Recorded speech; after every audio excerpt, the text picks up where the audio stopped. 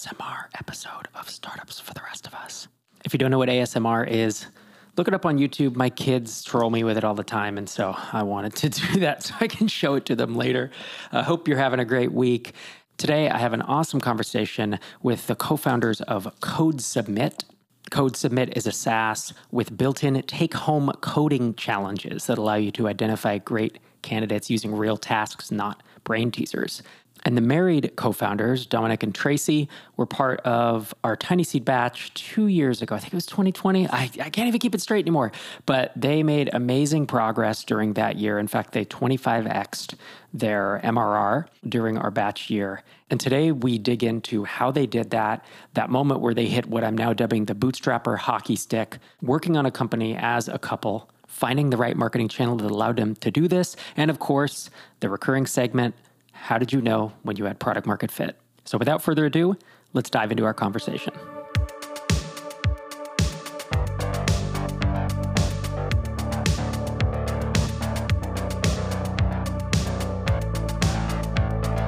Tracy and Dom, welcome to Startups for the Rest of Us.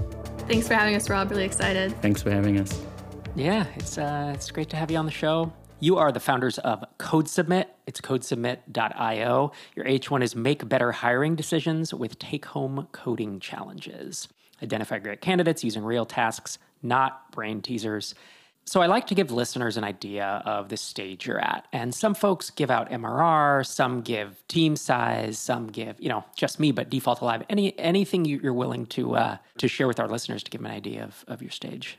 Yeah, sure. So CodeSubmit is a team of about 8. I and Dom are the full-time folks, but we have quite a few contractors that work for us, some for a very long time. And yeah, so I'd say we're about 8 people. Yeah. And we're profitable and growing. Yeah, that's true too.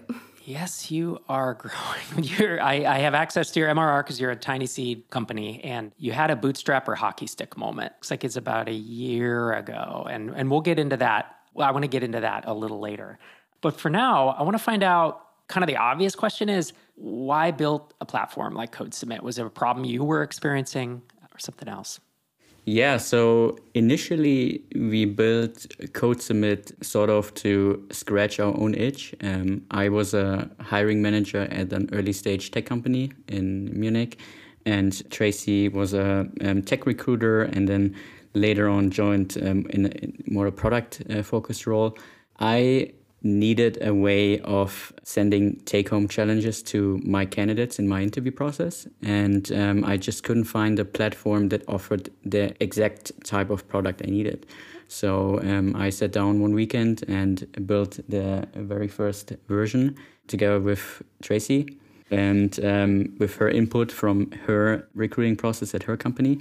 Yeah, should I talk about that a little bit? So as a tech recruiter, that's what I was doing when Dom and I started CodeSubmit. We had a process that we were using to vet candidates. So it was a pretty early company still. We had about 40 employees, and they just raised their Series A, so it's time to hire that for those tech roles.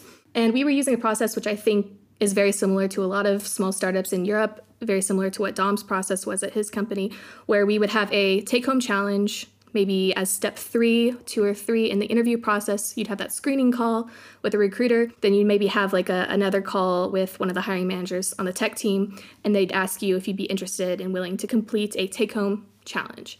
And how we were doing that back then was we would create a Google Doc with a prompt, and we'd send that to them, maybe with some supporting files via email. And then, of course, the tech recruiters are the ones liaising between the candidate and the hiring team.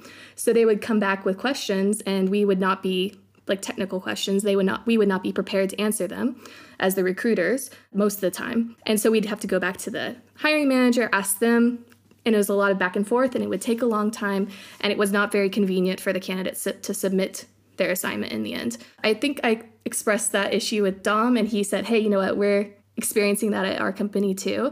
Dom and I had worked on some small, fun projects before together, but we thought it could be a cool opportunity to try something bigger, see if we could build something for ourselves, and that's kind of how we got started. Yeah, and when I first heard the idea, I spoke with you in an interview. It resonated with me because we did the same thing at Drip, and we hired maybe 20-something engineers while I was there. And it was very similar process. We did both take home and also pair programming. We would, sometimes do that. And I actually hadn't remembered, but you have both of those built into the product, right? Yeah.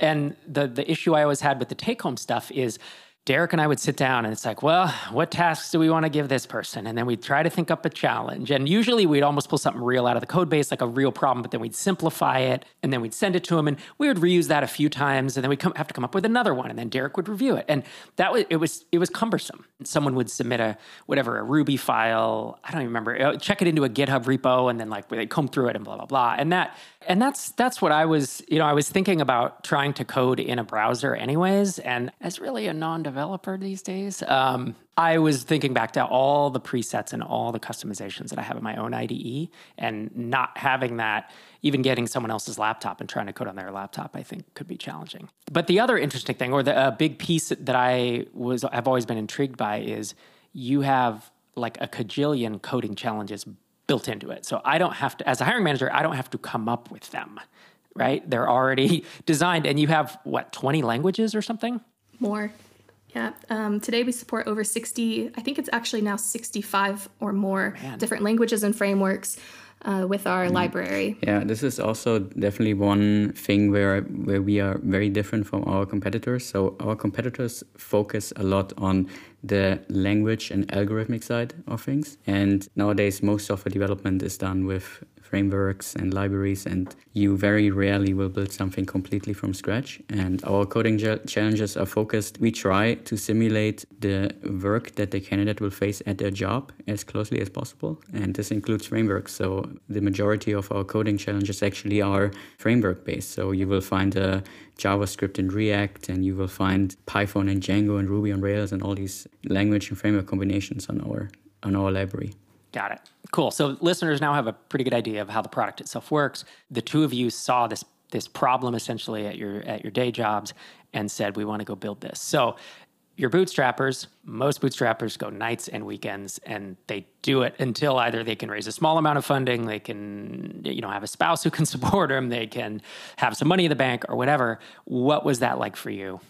Yeah, so when we started, I was actually doing this tech recruiting job. I was also finishing my master's, and Dom was working full-time as well. So as I mentioned, we were kind of thinking we'd try something. It was kind of a fun project initially to scratch our own itch and see if there was any interest before we would go all in. And we actually ended up working on it for nights and weekends for quite a long time. And it was every night and every weekend once we started building.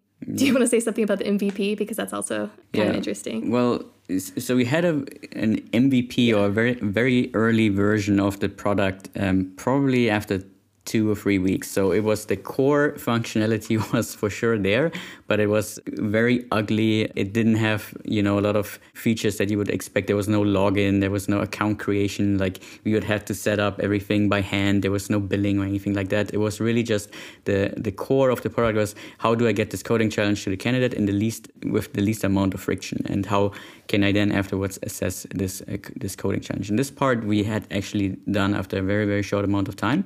And with this initial version, we went out and went to our own companies where we were working full time and pitched it to them, pitched it to companies in our own network. And this is how we got our first 4 or 5 customers onboarded onto this crappy product that barely worked. Yeah. And then we just, burned the midnight oil for the first 6 to 12 months. Every night after work, every weekend, every public holiday, we would sit there and make the product better and serve our customers better. And very, very slowly, we got customers onboarded. Yeah, and that's the grind that I like to call out on this show, right? That I think some podcasts or some YouTube channels kind of gloss over, the easiness of bootstrapping, the easiness of starting a business. And so many, I did the same thing, right? I was nights and weekends for 3.5 years on different projects. I was slowly able to taper. I was a consultant, so I would taper back my hours and stuff. But it's a lot of work, and I do get questions sometimes. Listeners write in and say, this is hard, or it's too hard, or I can't find time to do this, or I don't have the money to do this. And I always say, hard work solves all that. Like unfortunately, I didn't sleep as much as I would have liked for a couple of years on and off, doing this. And it sounds like you all did the same thing for a year plus. And frankly, there's no glory in it. Your friends aren't sitting there like, what an awesome endeavor you're undertaking. Like, cool that you spend every waking moment, that we haven't seen you for 3 months, that you can't make it to our dinner parties. You know, everyone's wondering why you're doing this. It's funny to look back now and everyone is very positive and says, congratulations. It's great to hear that you were able to quit your job and do this full time. But back in those days, it was, you're crazy. And, you know, so you do have to get through all of that. It's hard to say it's easy is disingenuous. I don't think there was anything easy about it. For sure not easy. I mean, on the other hand, we don't have children yet, yeah. no real other responsibilities besides our jobs. So we were in this lucky position that we both had well-paying tech jobs that allowed us to go home and spend this time in the evenings to code on our own things. So we were lucky in this regard as well. Yeah, and lucky that we did it together, because I think it's harder to continue to burn the midnight oil if you have a spouse who is not doing the same and is wondering how long it's going to take before they start seeing some of the benefits of this time. That's right, because if friends don't believe in your idea, or friends are upset that you're not going to a dinner party, it's one thing. And, you know, those relationships heal and they're still your friends now, right? But if your spouse doesn't believe it and you get 6 months down the line, it creates issues. I've talked about that a lot on this show for sure, as well as over on Zen Founder, a podcast I do with my wife. That kind of begs the question, you're married and you started a company together. What is that like? I can imagine that having some challenges and that you're working all day together and then you're hanging out at dinner. Are you like talking about work? Does work bleed into everything? And I think I know the answer, but like, has it been a net positive for you? Do you think being married, or do you think it would be easier if you weren't in a relationship starting this company together? So this is actually one of the question that people ask us the most is how can you work with your spouse, and you know how can you be so successful working with your spouse and not be on each other's throats all the time.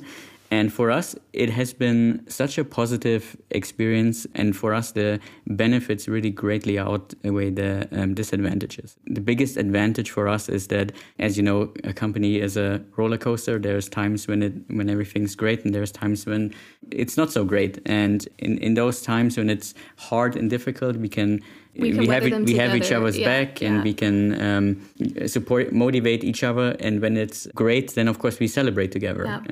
It's has been such an amazing journey for us. Yeah, I agree. I think it's not for every relationship, but for us, it's been amazing. The other thing, of course, that's a huge advantage is it's almost like being a solo founder in the sense that the company is owned by the family. So Dom and I are 50-50 founders, and it helps us to align our family goals well when we both have the company goals in mind. So everything feels very aligned on the same trajectory. I think it helps us plan for the future as well, since we work together, and rather than two separate families trying to kind of more or less align. So I think that's a huge advantage if you can do it, if your relationship works that way. For us, it's only been a benefit, but I think we are a little bit unique that way. This week's sponsor is Trust Shoring. Trust Shoring helps you find reliable, pre-vetted developers or software development agencies. Trust Shoring has helped more than 250 companies to build software products, mostly within the bootstrapped SaaS niche.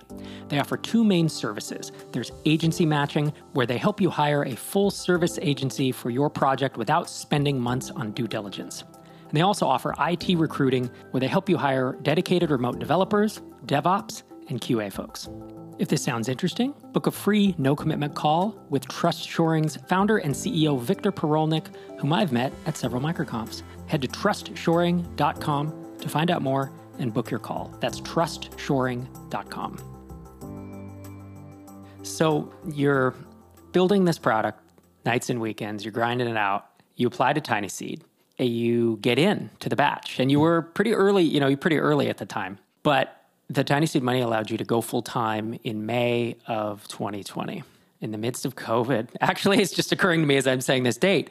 And you continued to, you were making good progress, right? You were growing a little bit each month. And then as you got into early 2021, something really clicked. And I referenced it earlier, but it was this Bootstrapper hockey stick moment right around February.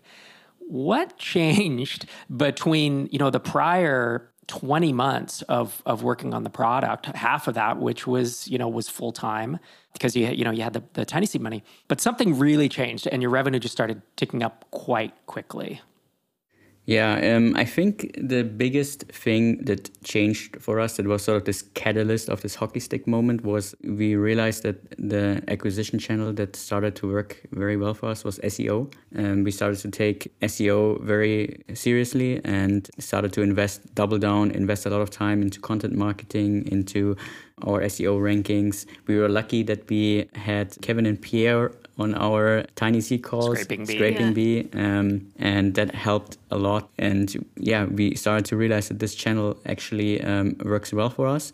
So we sort of doubled down on it, reduced the money we spent on other acquisition channels, or time and money we spent on our acquisition channels, and really focused on SEO. And since then, we had consistently 10 to 15% growth month over month, and slowly and steadily climbing to our next big revenue goal. Yeah.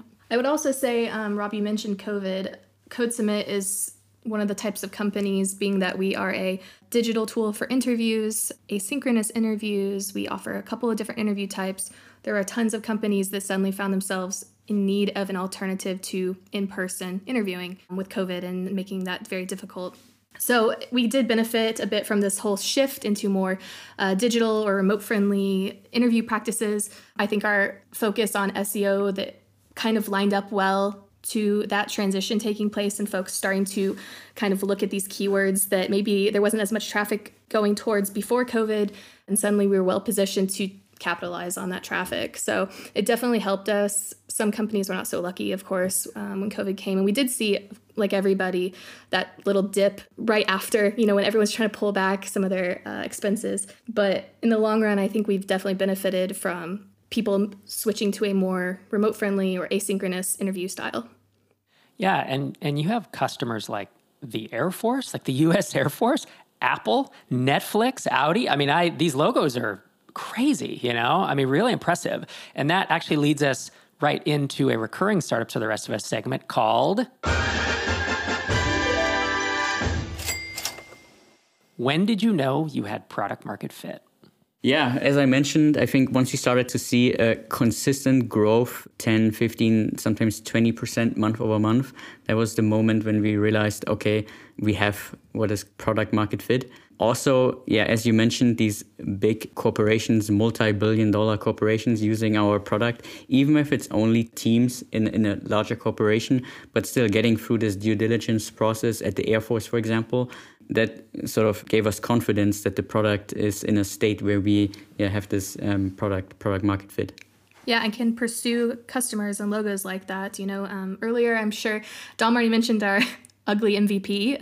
That would never have worked for some of our existing customers, but the product definitely reached a maturity at some point where we were getting customers consistently, that month over month growth was consistent, and we could consistently get through that due diligence or that procurement process with some of the larger customers, definitely. Yeah, and these are customers that we did not reach out to them. So we are terrible at cold outreach sales, really, really bad. We had hiring managers from these companies sign up to our platform, try the tool, and typically when this happens, you have a little Slack notification where we see that new people sign up, and then we see a Netflix or we see an Apple person sign up, and then we reach out to them immediately, like, hey, we're the founders. If there's anything we can do to help you get started on the platform, let us know. And in 99% of the times, people reply, and they're happy that they have someone on the other side helping them get started on the platform. And this is how we build a relationship with a very large company, being only the two of us and a small team. Yeah, and there's different playbooks for growing SaaS. And, I think the SaaSter, Jason Lemkin playbook it's outbound sales and it's building big sales teams, and that's it. And that's the note that he used to build several companies to great success. And does it work? It does. It also depends on the space. The inbound playbook is really interesting as well. And I think it's harder to pull off. I think you sometimes have less control of it because you're not just grinding and doing this outbound thing, and you're relying on content to rank, and you're relying on people to, to find it. But most of the businesses I've ever built, actually all of them were built on inbound. And that's just, that was my suite of tools, you know? We did some outbound with Drip. And there was a third party who did it for us as a productized service. And it broke even at best for us. But there are also a lot of spaces where both are great. If you can get both inbound and outbound working, like that's an amazing engine, right? But I do want like listeners of this show to know that it's not just one note that does these things. You know, maybe if you want to become a unicorn SaaS, it's all outbound and blah, blah, blah. But if you want to build an amazing $1 million, $5 million, $10 million SaaS company, like you can do that with either inbound or outbound. You can do it with affiliate market. You know, there's all these options you have when you don't need to get so big in, I need to be $1 billion in 5 years. It's like, okay, well, I guess you kind of have one playbook probably, but we have amazing options as bootstrappers or mostly bootstrap companies who don't need that, just that ravenous growth. For sure. I think that's actually really, it sounds so cliche, but it's one of our superpowers that we're so small, because there's a couple of advantages that we have here over big VC funded companies is that, for example, we can put our pricing very transparently on the website. Companies and hiring managers can sign up for our service without having to talk to a sales rep. A lot of people don't want to do that. So they just want to sign up and try the software. That's possible with us. Another thing is that we can give a lot of attention to our clients. So I have one funny story. I saw the head of engineering of Techstars signing up for our service, and I was online at that moment. So I reached out to him with this little intercom bubble saying, hey, Techstars, I heard about you guys.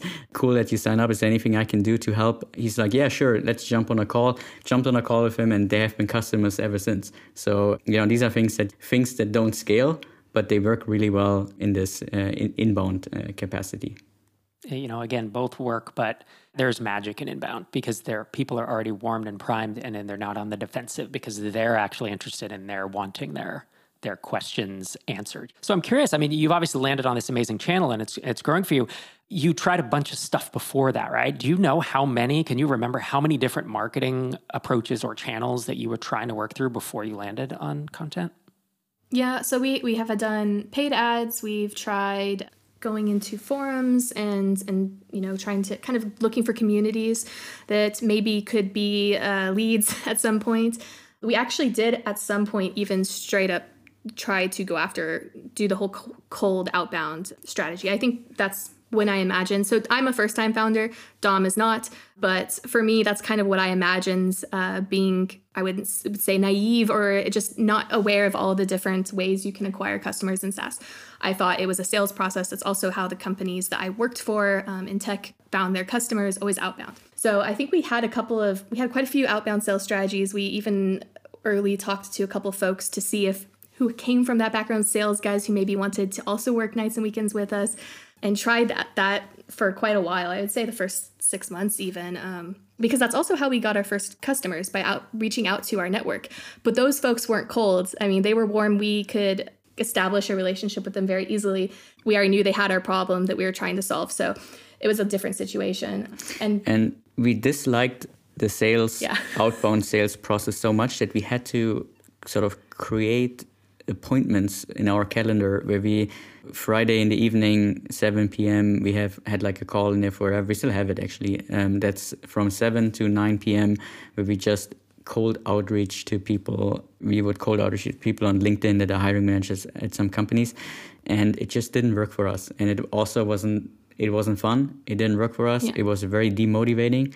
And also time consuming. Yeah, we called it sales happy hour to give it an excited vibe. But that's funny. It was not fun. And you know what? I think the Tiny Seed Mastermind also really solidified. I did do content very early. Content marketing was something we looked at very early. I like to write. I had a Medium blog. I got lucky with like one of those articles. It was luck. I wrote about take homes. It's still very performant. I think it's still a great article, but it wasn't tied to our domain in any way. And we got some views from it, and those people were actually clicking on the link to come over and see. And we actually saw that folks were signing up from that, which was wild because with the outbound sales, it wasn't doing anything for us. And so I think we were already looking at content. We hired one of our contractors who's still working with us to this day around that time to kind of help us with our blog. And then we joined Tiny Seed and met Pierre and Kevin, who were also having a lot of success with SEO and content. And we're in the mastermind with them. And I think they were learning a lot and we were learning a lot. And we very quickly realized that this channel was something we should pursue. And then we started seeing the results from that. So I think that's kind of how we ended up going full all in on SEO. I called it out earlier, but Pierre and Kevin are the co-founders of Scraping Bee. And so folks can follow them on Twitter. They're actually transparent with their revenue. They're north of 1 million ARR now, and they grew really fast also on this front of content and SEO. And I want to, I don't want listeners to take away that, content works and cold outreach doesn't. That's not the point. The point is find what works in your space. You're going to need to experiment based on your product, based on your customers, based on your space, and you're going to find one or more that works eventually, hopefully, assuming you can find product market fit. That's really the takeaway here, because there are companies that I have invested in and advised that, or just are in the microconf community, that cold outreach is amazing for them and it's the main driver. And there's some that cold outreach and content both work, and that's amazing because now you have two channels that work and you're not, you have diversification. And then there's folks like you where, content and SEO are really a main driver of the growth. Yeah, and we still do some paid marketing, and I refuse to give up on the paid marketing. So I think it's still ridiculous that you can pay $5 and appear on the top result in Google over all your competitors that have millions, tens of millions in revenue and funding. And we do get some customers from this. It's just that the majority of our customers come from SEO. So as we move towards wrapping up, I want to ask you, as folks who've seen thousands, if not tens of thousands of take-home assignments be sent out and completed, I love to get the idea from founders who do have this broad swath of knowledge in a specific domain.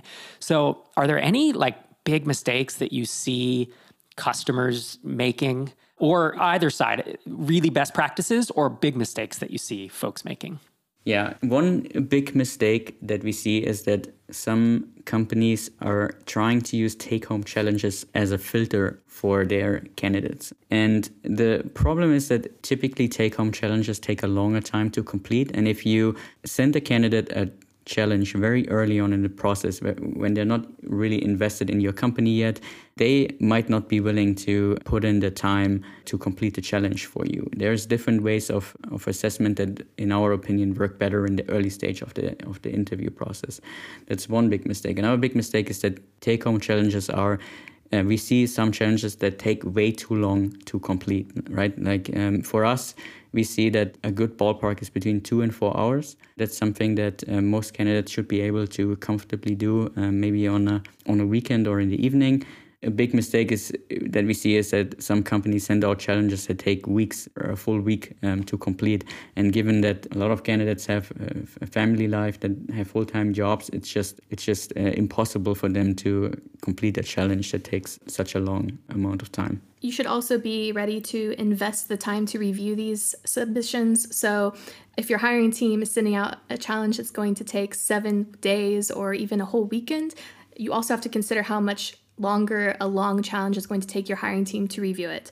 And they should be prepared to review it, and they should be prepared to invest the time to actually look at these submissions if you're going to actually send one out. So there's a whole host of reasons to keep them short, but candidate friendliness and incentivizing that candidate to actually continue with your hiring process is really important. And one thing that you mentioned, Rob, so when you used take-home challenges at your companies, that you would use something that's sort of coming out of your code base that's very close to the actual job that the candidate will work on, that's already a very, very good sign. We see some companies that use challenges that are so far from the domain that this company is working in, very, very algorithmic heavy, things that the candidate will never, ever work on. It doesn't make sense to test a candidate for something that they will never work on anyway. So use something that is close to what the candidate will face at the job. So when I send them FizzBuzz, that's not what I should be saying. That's a deep cut there, a deep programming cut. Unless your company does a lot of modulo operandi operations, then yeah, you shouldn't do that.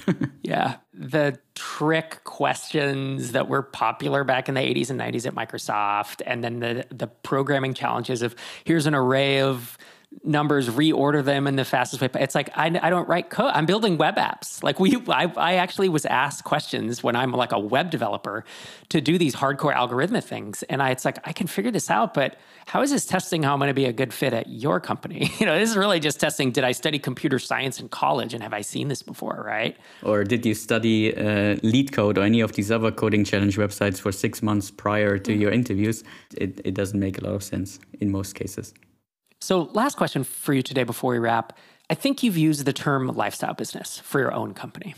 And lifestyle businesses, it's a pejorative term in Silicon Valley, I think people take it that way, of like, we can't fund that because it's a lifestyle business. And that usually means that the founder is not working very much or that they're just trying to fund their lifestyle. I built lifestyle businesses my whole life. And then that's what I wanted to do, right? Was just not work a day job. And essentially you need a lifestyle business. Drip became more than that. And it's great. And it was life-changing for me. But I think these terms, bootstrapping, lifestyle business, like they're kind of, I don't know how important they are or whether they need to kind of just transition out of the lexicon because I'm just building an amazing, profitable, mostly bootstrapped business. Does it really matter? Like, what are your thoughts? I've heard you talk about how life-changing your lifestyle business has been. What are your thoughts on it?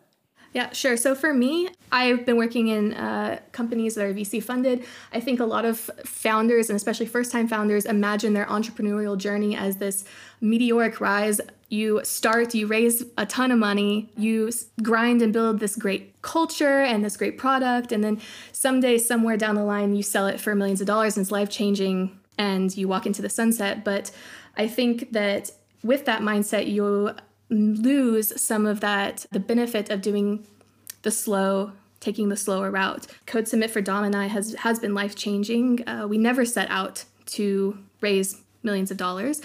To this day, we still aren't considering that path. Who knows for the future?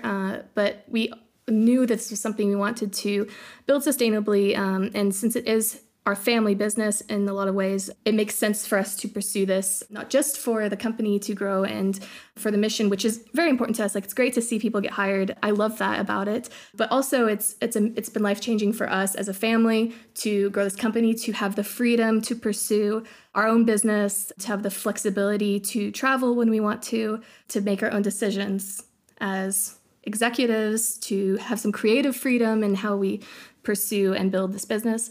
Yeah, so I think, as you said, Rob, the term lifestyle business in the Silicon Valley startup community is almost like a derogatory term. It's like, this is a bad business. These are founders, they don't want to become a unicorn. It's like, it's a bad business. In my opinion, like for us, it's very important to build a profitable, sustainable business that can sustain and support our lifestyle. And that doesn't mean that we don't have very ambitious goals. I mean, we want to get to the 10 million AR over the next couple of years. This is for sure a very ambitious goal for us. We have monthly growth goals that we want to reach and keep. And for us, it's just important that this is a business that down the line can support us, support our employees, be a great place to work for us and also for anyone that joins our company.